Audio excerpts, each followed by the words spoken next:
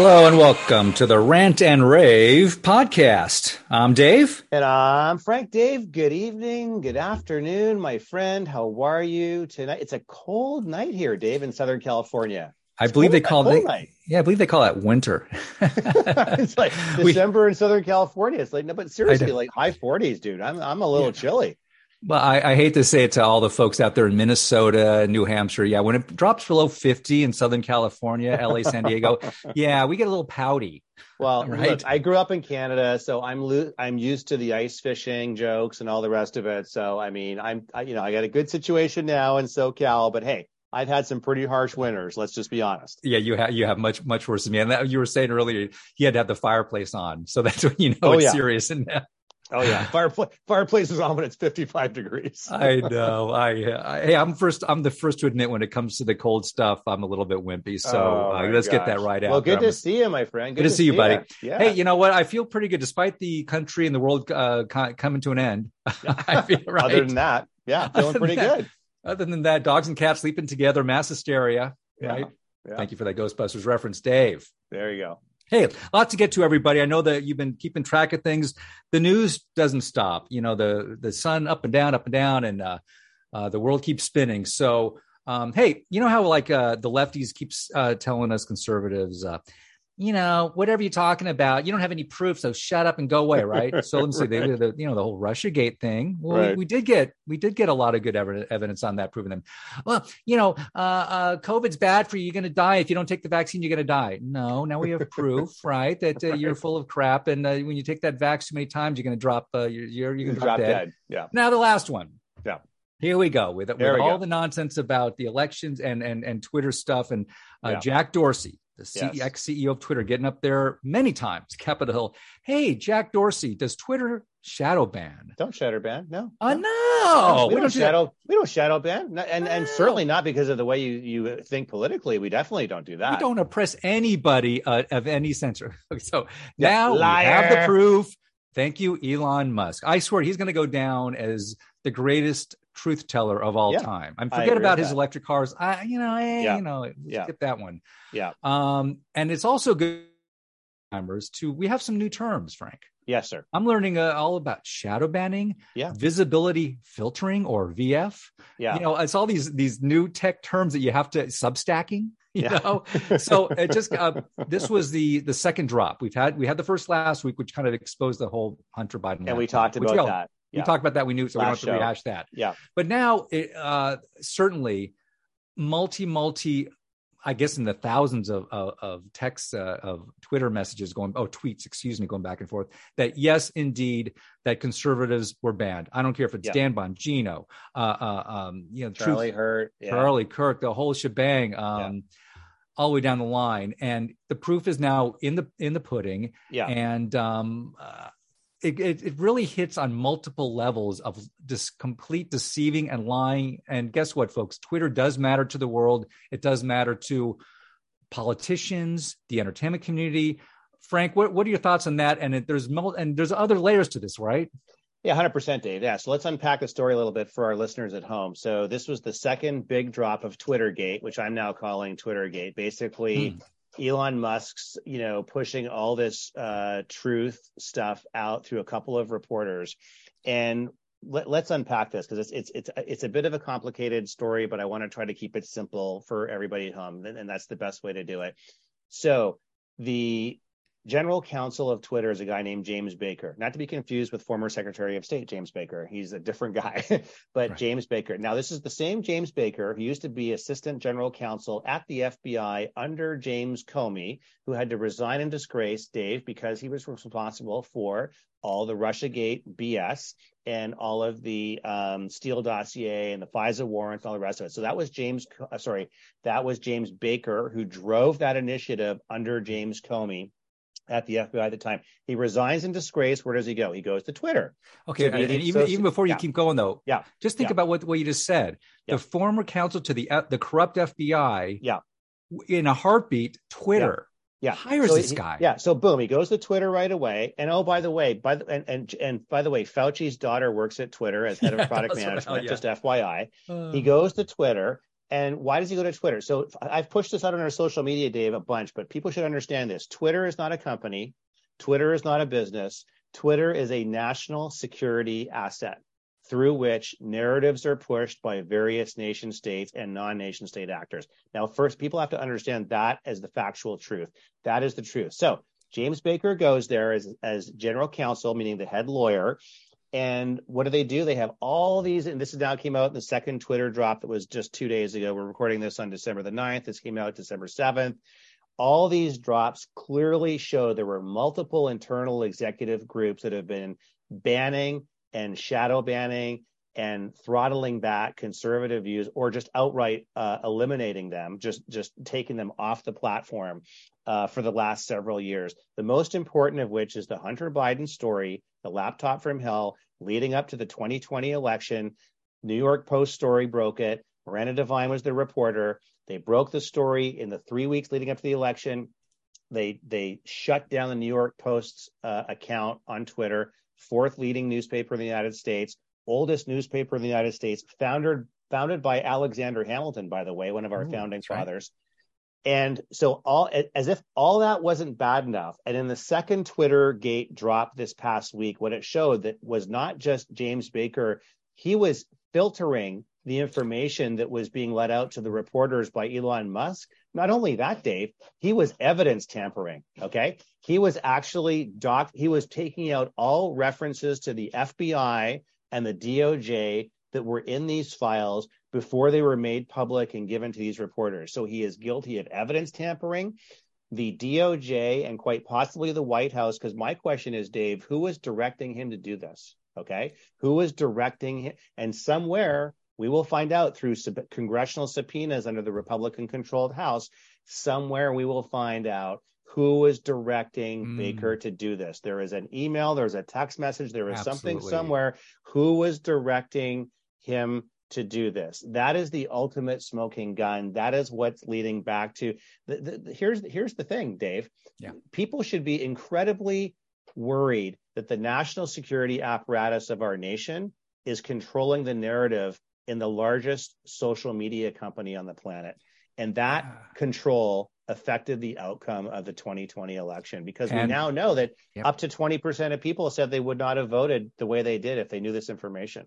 Hate to say it, also the 2022 election, because we also know now that Katie Hobbs, the quote unquote new governor of Arizona, was also just recently working with Twitter. Hey, nice summary, Frank. So Twitter's, their general counsel, this Baker scumbag. Right. And I think it even took, just from judging from a couple of his reaction, I think even Musk was a little surprised at what he had found. And it took him up until just 2 days ago. We're recording this on the 12th of December in the year of our Lord 2022. It took him up to 3 days ago. We finally fired this. Not only that, Dave, but apparently, and I take Musk at his word on this, he actually apparently did not even know. That's the reason he fired Baker, was because he didn't even know that Baker was suppressing and filtering out information that was in these files. So these files were basically being lifted off the servers and so forth by the engineers at Twitter that Musk has put in, former Tesla engineers that he's put in place. And then Baker was basically sifting through what was about to be released and doctoring what was to be released. In other words, evidence tampering. This was election interference, and he was doctoring evidence potentially in a federal trial. This guy is in deep trouble. Yeah, I can't wait for him to do the perp walk. So we now have a really solid confirmation that back channels were used between Biden and the DNC and Twitter. Oh, we know that. That's absolutely true. Yeah, we know that already. So they're in communication. Yeah. Whether it's an Obama acolyte or a Valerie Jarrett, they're saying, hey, Twitter people, we want you to suppress this and this. Hey, by the way, that includes suppression about anything anti-Fauci COVID information. And I want to bring up one important point here, Dave. So Mark Elias, who most of our listeners will know, Mark Elias is like the mirror opposite of Steve Bannon. So Steve Bannon on our side for War Room, Mark Elias is the Democratic lawyer operative who controls, he's the puppet master. He controls all the strings. He controls the Soros money. He controls which way Obama's going to blink. He controls where Valerie Jarrett's going to sing. He controls everything. And he's a very, very smart and cunning individual. I will say that. I actually do follow him on social media. He's a very, very smart guy. His strategy has helped them to win all over the place. Now, the reason for bringing his name up is because his fingerprints, Dave, and that of his law firm, Perkins Coie. Does that name sound familiar, Dave? Oh, Perkins yeah. Coie? Okay, so let's just tell our listeners at home. Perkins Coie is a very big far left law firm that basically owns Washington, D.C., owns K Street, owns the lobbyists there on the left-hand side. Now, why is it important? Where did James Comey used to work before he became FBI director? Perkins Coie. Where does he work now as an advisor? Perkins Coie. Where does Mark Elias work as a lawyer right now? Perkins Coie. Perkins Coie. Yeah. Who did James Baker work for before he came into government? Perkins Coie. Who is he constantly an advisor with all the time? Perkins Coie. Okay, so you see the issue here now, Dave, right? So this law firm is implicated up to its eyeballs, okay, in deep doo-doo as it relates to election interference. I don't like these people. Also, just yesterday, dude, Twitter had something called the Trust and Safety Council. Can you believe that? There's nothing trustworthy or safety. Well, that's the whole point. Just about as soon as you name something like that, again, Dave, it goes back to what we said, like about how when Democrats name things like a bill, the Trust and Unity bill, the Voting Rights Act. It has nothing to do with voting rights. No, it has all to do about control. It's like when you have like a Trust and Security Council inside a company, you think you can trust them? No. Everybody read 1941 again. It's right. That's where it all, it was first displayed. And there was some idiotic thing. It's the Child Sexual Exploitation Prevention Act, and these idiotic words where they're doing pretty much the exact opposite, because it's like we want to have more trans folk reading library books to kids in library, right? So I mean, at this point, will this lead to any prosecution? Yeah, I think it will, Dave. Yeah, so I think just embarrassments. No, I think it will. I think you got Jim Jordan running House Judiciary now on the Republican side of the new Congress. You're going to see congressional subpoenas, but I do think that they've war gamed this out on the Democratic side. So you're going to see congressional subpoenas. They'll come and testify. There'll be criminal referrals. And then what's the worst thing that's going to happen? Slap on the wrist. They've actually, the Dems, to their credit, have smartly calculated this out, and they're going to throw certain people under the bus. Dave, the worst thing that can happen to you if you defy a congressional subpoena or if you show up and lie, it's a high-level misdemeanor. So it's 1 year in jail. You can't get more than 12 months. And for some people, it's worth it. So I think they've already figured out they basically going to sacrifice. There's going to be some sacrificial lambs here. They're going to throw these people under the bus. And it was worth it because this is not like criminal court. This is a congressional subpoena. So the teeth are much different than in a court of a federal or a court of law. Sad to say that is the case. These people might not spend a day in jail. Maybe it might just be a big embarrassment and kind of at least show the world what they were about and the DNC. So we'll see how this rolls out starting in January when we take over the House of Representatives. That'll be good. Hey, crummy news on the election front again. Yeah. This will be our last. This is the 9th of December. We finally got a finished election a month after it was supposed to have ended. Right. Right. Seriously. 31 days it took, maybe more, with 33 days. Yeah. So down there in Georgia, Herschel Walker fell short. I think he won. I'm going to just say it right there. Yeah.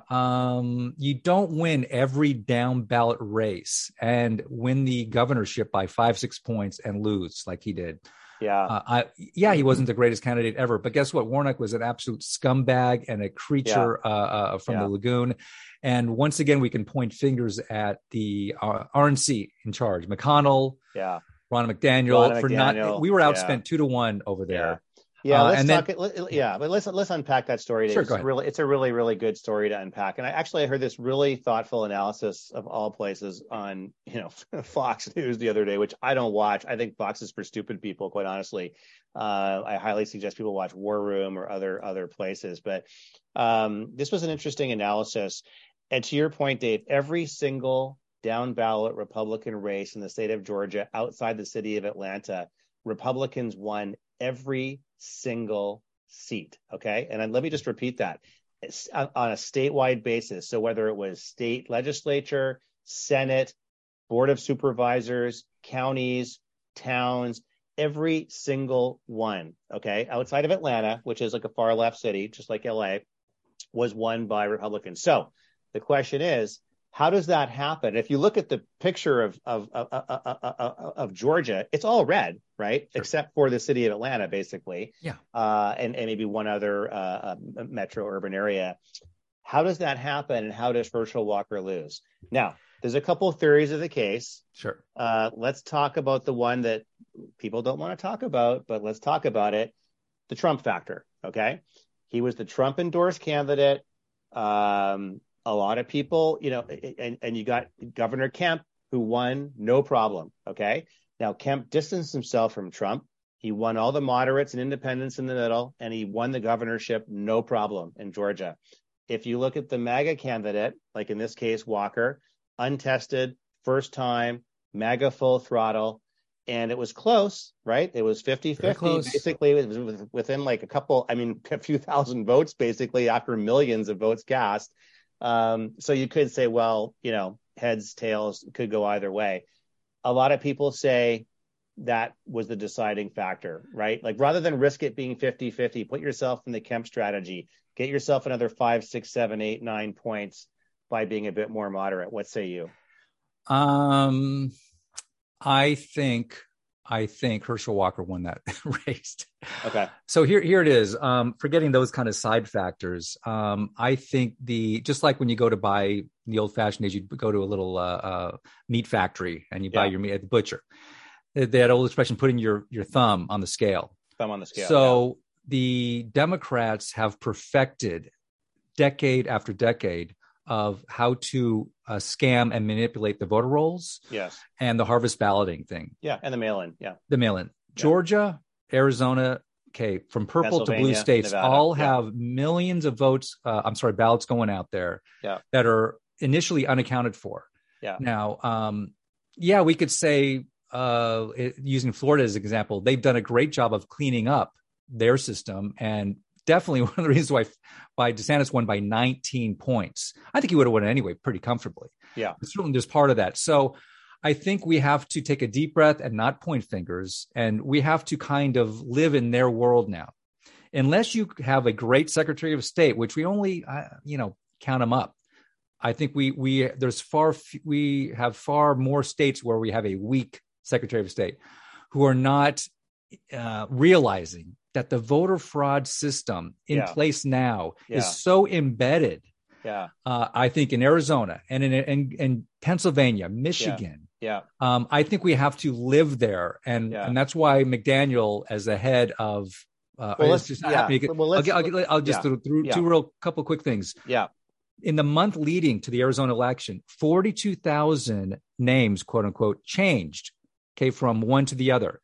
Yeah. 21,000 new voters were added to the election rolls within a month of the election day.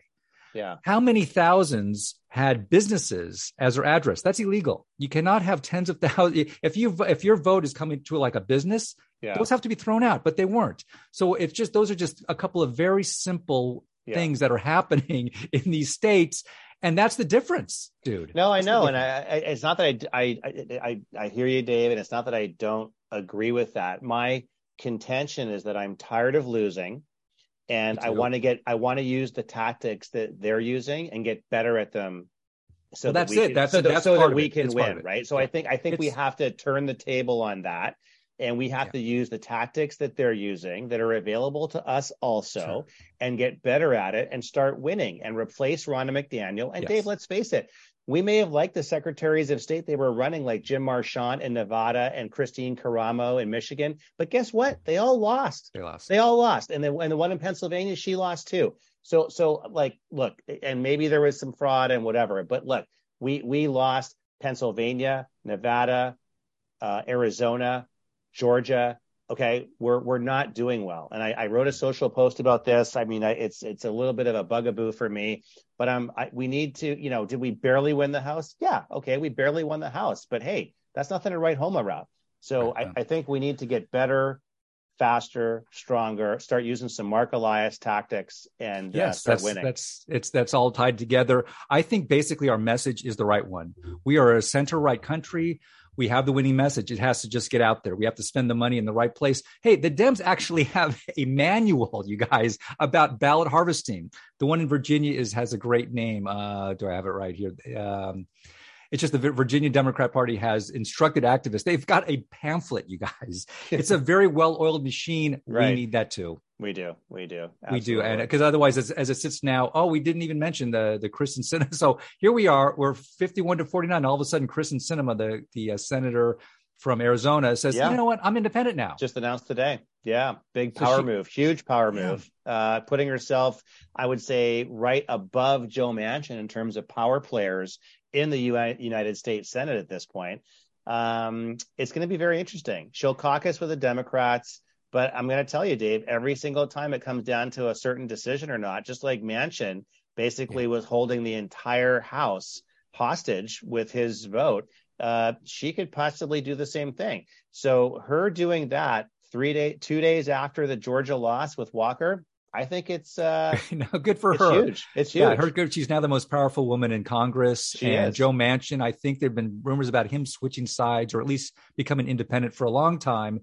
Yeah. So we'll see what happens. Hey, let's wish everybody the best of luck. And I know we have some really true, fired up people, new to Congress that will join Marjorie Taylor Greene. We're going to see some fireworks starting in January. I'm glad you mentioned that, Dave. Yeah. So I'll just finish off by saying, of the new majority conservatives in the House, the overwhelming majority of that majority are actually MAGA conservatives. Right. And so key. I think that's going to be super key. They're Marjorie Taylor Greene types. They're Matt Gaetz types. They're Jim Jordan types. And it'll be a no holds barred assault on the CCP controlled Biden regime and the DOJ and the Gestapo FBI that must be taken down. The CCP controlled Biden administration. That sums it up, baby. Hey, listen, Dave, great to see you this week. Fantastic show, folks. Thanks for listening. We really appreciate you joining us. Really do. Thanks. And share the show with some right-sided friends, if you don't mind. Check us out on all the usual podcast players of choice. We're out there everywhere: Spotify, Pandora, Google, Apple, etc. And on social media, we are at Rant and Rave 1776 on Getter, Gab, MeWe, and Truth Social. Dave, we'll see you down the road on the right side.